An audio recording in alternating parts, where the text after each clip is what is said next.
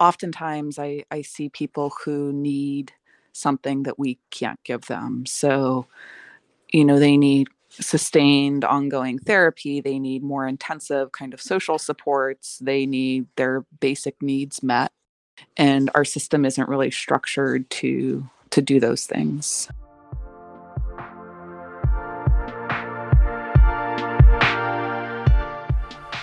On today's episode of Case Confirmed, I'm joined by Dr. Rachel Robitz, a primary care physician at Sacramento County Health Center and an assistant clinical professor at the University of California, Davis, where she also serves as program director for the Family Medicine and Psychiatry residency. She previously worked as a psychiatrist for a program for unhoused youth and for multiple programs for adult and youth survivors of human trafficking. Dr. Robitz is a co-chair for HEAL Trafficking's Direct Service Committee, has spoken on a congressional panel about the mental health impacts of trafficking, and has provided many local and national presentations on this topic. In this episode, we spoke about the mental health impacts on survivors, as well as the unintended consequences of policy responses. Dr. Robitz's views are entirely her own and do not represent her employer. She acknowledges her many teachers, including those with lived experience, who have informed her work and thought. Before we jump in, a note on content for our listeners. This episode discusses some heavy topics including human trafficking, labor exploitation, and sexual violence. Please take care of yourself while listening, and don't hesitate to take breaks if you need it. Good morning, Rachel. Thanks so much for joining us here today on Case Confirmed. Hi there. I'm glad to be here. Thank you for having me. Yes, of course. So I guess to kind of just frame our questions before we go into, more nitty-gritty with this topic, how would you define human trafficking? Something that at least I was really interested in. So last spring, I took a course on researching gender-based violence, and we had an academic she's Kathy Zimmerman. She's dedicated her career to researching human trafficking. And she's one of the leaders of the course. And we had a whole section on human trafficking in the course, which until that point I knew very little about. And it was really interesting for me to learn, as someone who had basically no exposure to the topic beforehand, that the definition can kind of be murky, kind of depending on who you ask and what, where you are in the world. So I just am curious, in your work, how you've come to define human trafficking.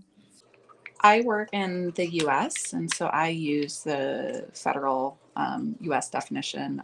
So the Trafficking Victim Protection Act, or the TVPA, which came into law in the year 2000, is the kind of federal law that defines trafficking for the United States. And people use a model called the AMP model to understand the definition: actions, means, and purpose, or AMP.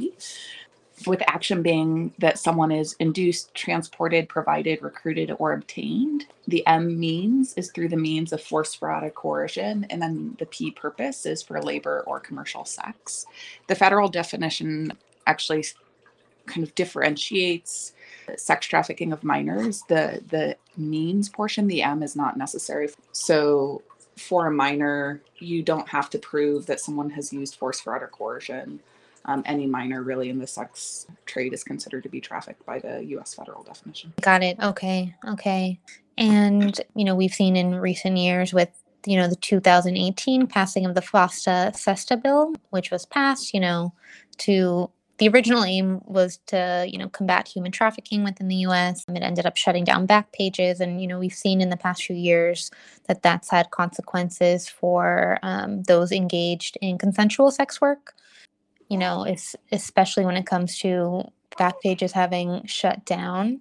It's kind of eliminated a safe way for sex workers to screen clients.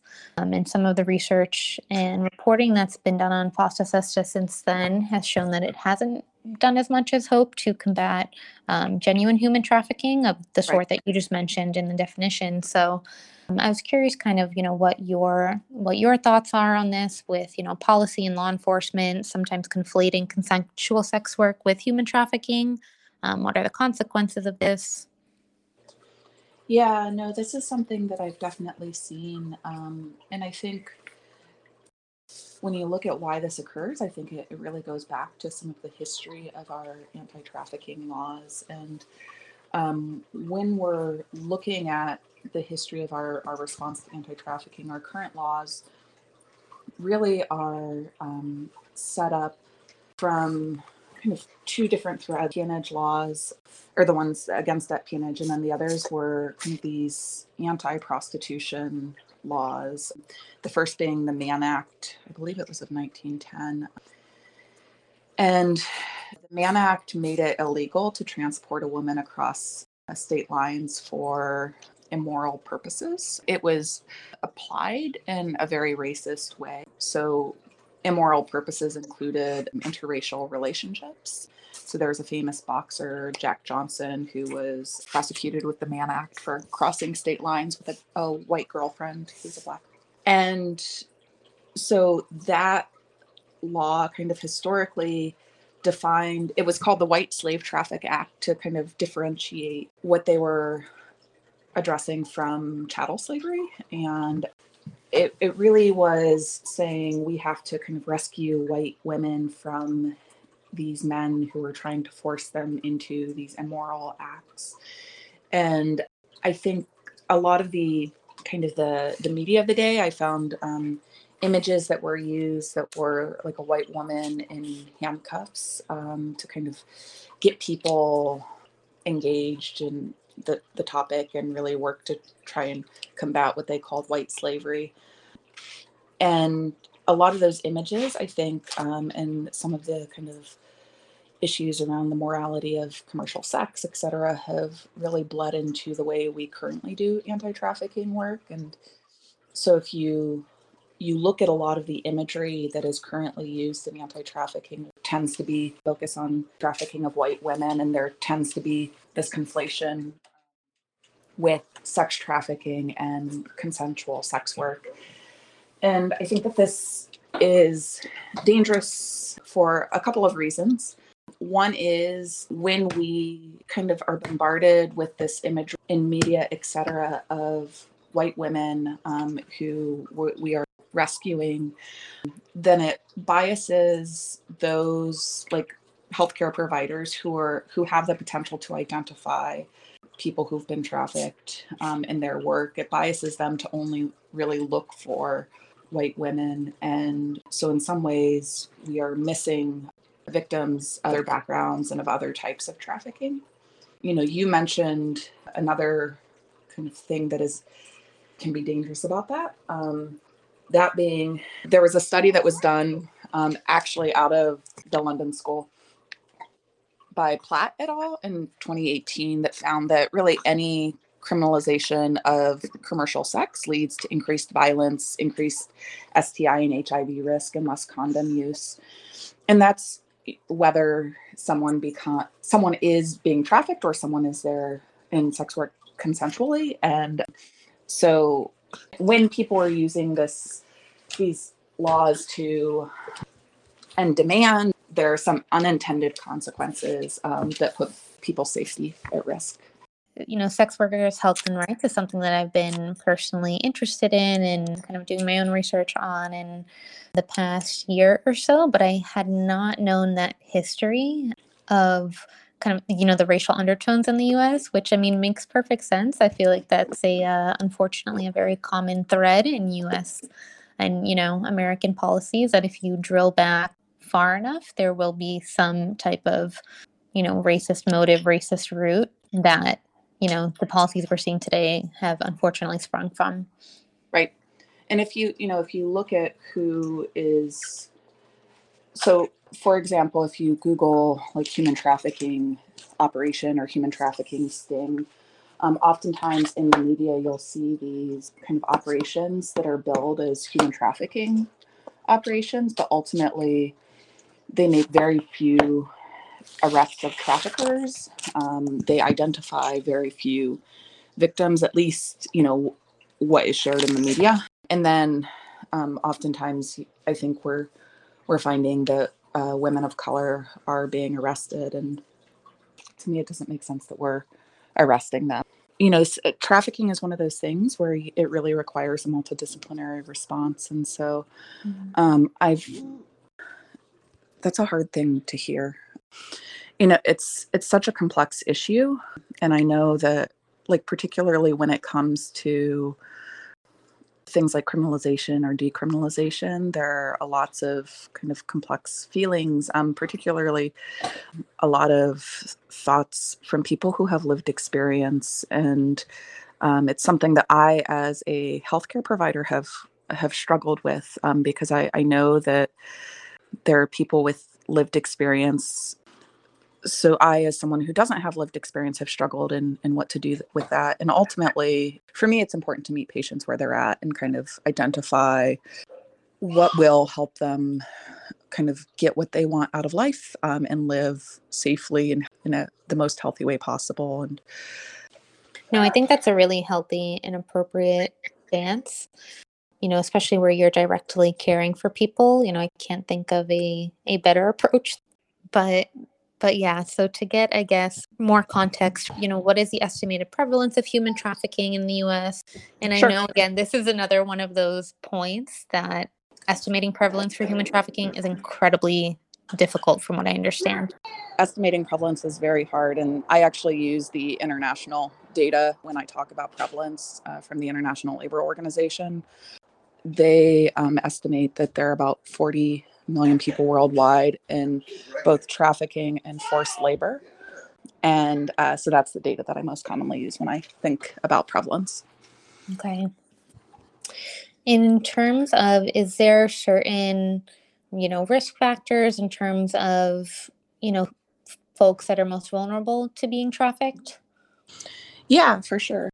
I like to think about kind of risk from this kind of structural perspective. And so, there are individual characteristics that, because of kind of the structures and the systems in place, put people at risk. So that is, for example, it's not someone's race or ethnicity that puts them at risk, but we know that in the U.S., minoritized populations have vulnerabilities related to our economic system, our criminal justice system, our education system, et cetera. And because of some of the racism that is experienced, particularly structural racism, minoritized groups are at increased risk. We know that LGBT youth, particularly trans or gender nonconforming youth, are at risk.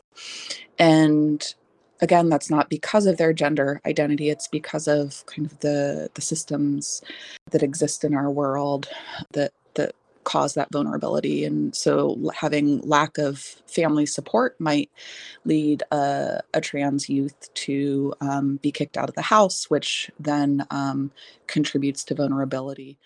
And so ultimately, we know that disability, a history of prior trauma, kind of fewer socioeconomic opportunities, people's immigration status.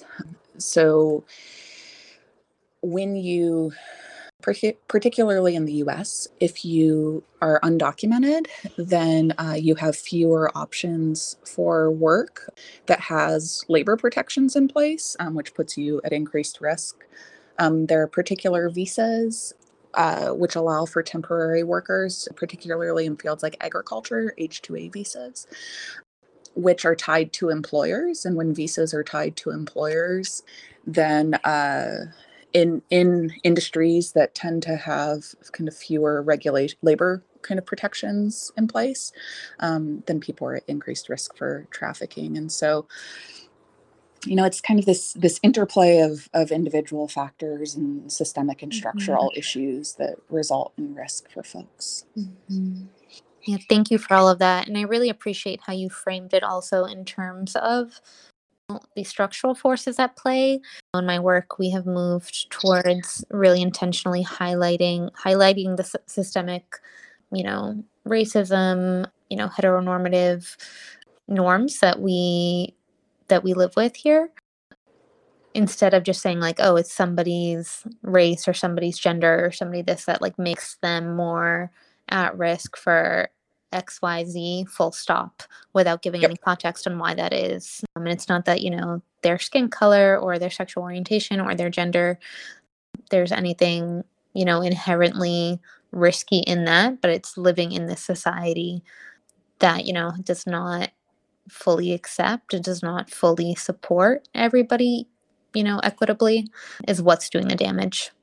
Yeah. And, along with the vulnerability for being trafficked, it's also kind of impacts the way that people access resources and are able to recover from an experience of being trafficked. So, we already kind of talked about the example of arresting people of color who are victims of trafficking. And so I think, people's experience leaving or getting out of being trafficked and accessing those resources is impacted by all these factors as well. Someone might be less likely to report unsafe working conditions because they're concerned that they might get deported if their immigration status is less secure. And so I think it's important for us as healthcare providers to also kind of be aware of that. Absolutely.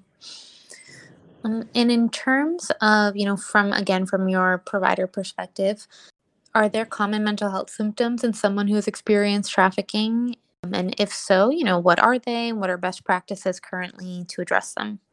Sure. So we know that people who have been trafficked, there's a high prevalence of PTSD, depression, and anxiety.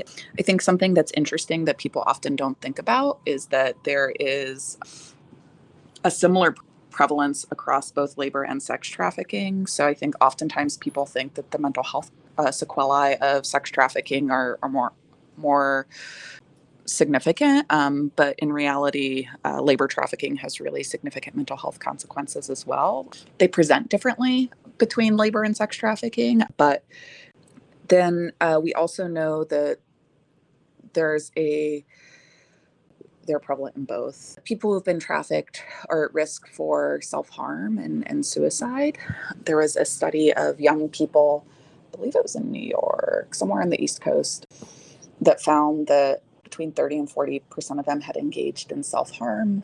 There was a study of sex trafficked adult women that found that about 40% of them had attempted suicide.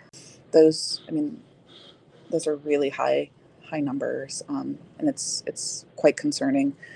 I think the other thing that we also know and think about is substance use, and find that substance use is something that we see. Either the substance use preceded the trafficking and was a vulnerability that put someone at risk for being trafficked, or the substance use was a way to kind of cope with the trauma that has been experienced. And then also at times a trafficker could potentially use a substance to exploit someone. So those are the most common things. And then as far as best practices go, so, we've spent a lot of time thinking about identification. And so a lot of work in healthcare has really been focused on, all right, we know trafficking is happening. We know that people who have been trafficked seek healthcare. And so how do we identify them so that we can connect them to resources? And there's a lot less data around specific treatment modalities. I think ultimately there are some general principles that we know are good.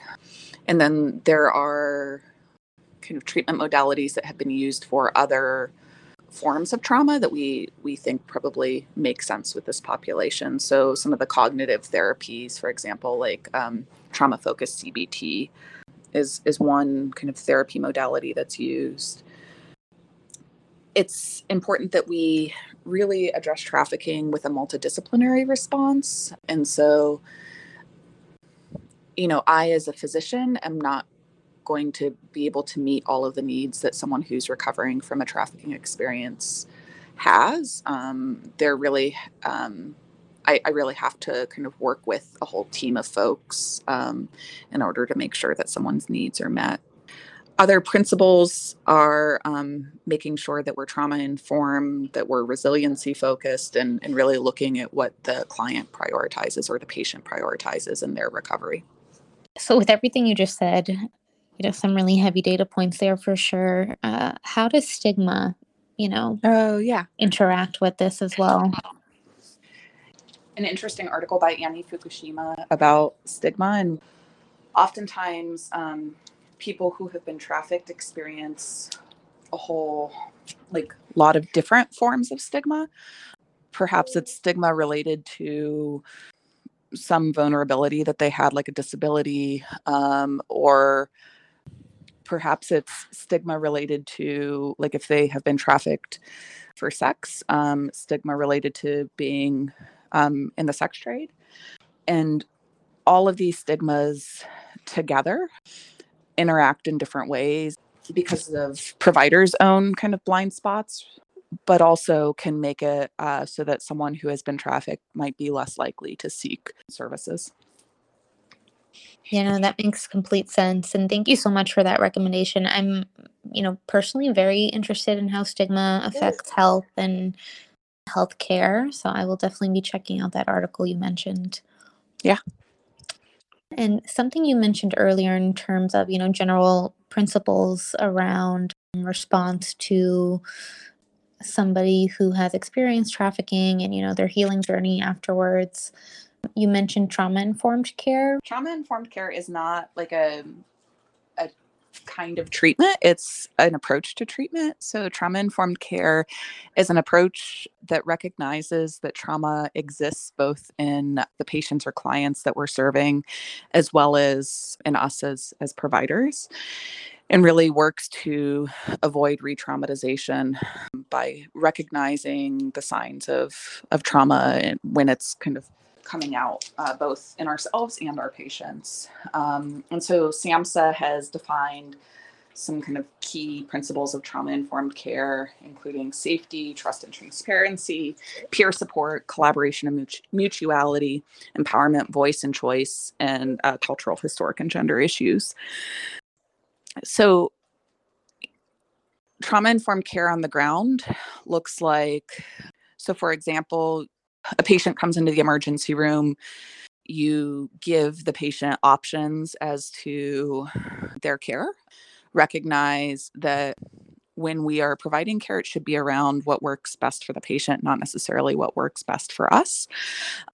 So do you want me to listen to your heart first or listen to your lungs first?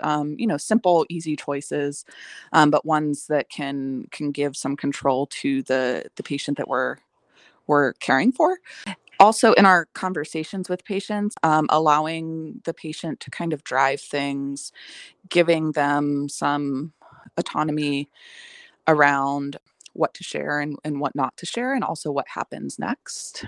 So recognizing what we feel is best for the patient might not always be what the patient feels, and the patient knows their values and their needs better than we do. And then I think it's important that we also think about our systems, and our systems are structured, because if our systems don't allow us to be trauma informed, then we can kind of use individual techniques all we want to try and have trauma informed conversations. But if our systems aren't in place to support that, then we will fail. And so, for example, if we are overworked and we are kind of overwhelmed and we have a busy clinic that only allows us to see patients in a room with no walls and just curtains between them for a little privacy, then that is, doesn't put us in a place to be as trauma informed as we could be. And the other piece of this is self-care and the importance of self-care, and recognizing that we can't provide good care when we don't take care of ourselves. And so it's important for us to make sure that we're doing that as well. That's a really important point, is that, and it was something I had not thought about fully until you mentioned is, as a provider, you can know how to practice in a trauma-informed way. And like you mentioned, kind of like give the patient a little bit of their, like a sense of autonomy during the visit, even in just these really small ways, but that I'm sure, add up to something that feels really powerful for the patient. But also it's like, how is the healthcare system supporting or not supporting providers and the whole healthcare team to be able to do that successfully, even if you have all the tools and knowledge of, how to provide trauma-informed care. It's not necessarily enough. And kind of, along that vein, from what you've seen, what can healthcare systems do to reduce barriers to mental health care or healthcare in general for survivors? Yeah, I mean, ultimately, there's so much. um, I bet. I mean, firstly, much of the treatment that we need is not covered by insurance. And so our kind of our structure for compensating care does not kind of support providing good care. I work in a mental health urgent care in Sacramento County, and so we see people who walk in crisis, or because the system has failed them in some way, and they're out of meds and they need a refill or whatever. And oftentimes I see people who need something that we can't give them. So, they need sustained ongoing therapy. They need more intensive kind of social supports. They need their basic needs met. And our system isn't really structured to do those things. And, I think about, just even beyond kind of getting people to mental health care, if their basic needs aren't met, then they're not going to be able to access and engage in mental health services for recovery. And so ultimately, I think there's a lot of room for growth. I think there needs to be kind of better collaboration across disciplines as well. Yeah, absolutely. That's huge. Slowly but surely, I think we are moving in that direction. At least it seems like, people are starting to wake up to make that more of a priority than it has been historically. For sure. So I had, when, reading on the work, all the amazing work you've been doing, I noticed that you had included that, in your philosophy of care, states that you work to address the overlap of medical and psychiatric illness. Could you elaborate a bit on what this means to you? Yeah. So my training is a bit unique. So I did a combined family medicine and psychiatry residency program, which means that I'm double boarded in both of those fields. And so I think that there are a lot of ways in which people's experiences of trauma, experiences of mental illness impact physical health. But I saw you are the director of that same residency program now. Yeah, so I trained at UCSD, but I am the director of that residency program here at Davis. There are currently 5 programs across the country. So, Oh, wow. yeah, Boston University, Iowa, Cincinnati, Pittsburgh, Davis. I believe that's it. UCSD recently closed.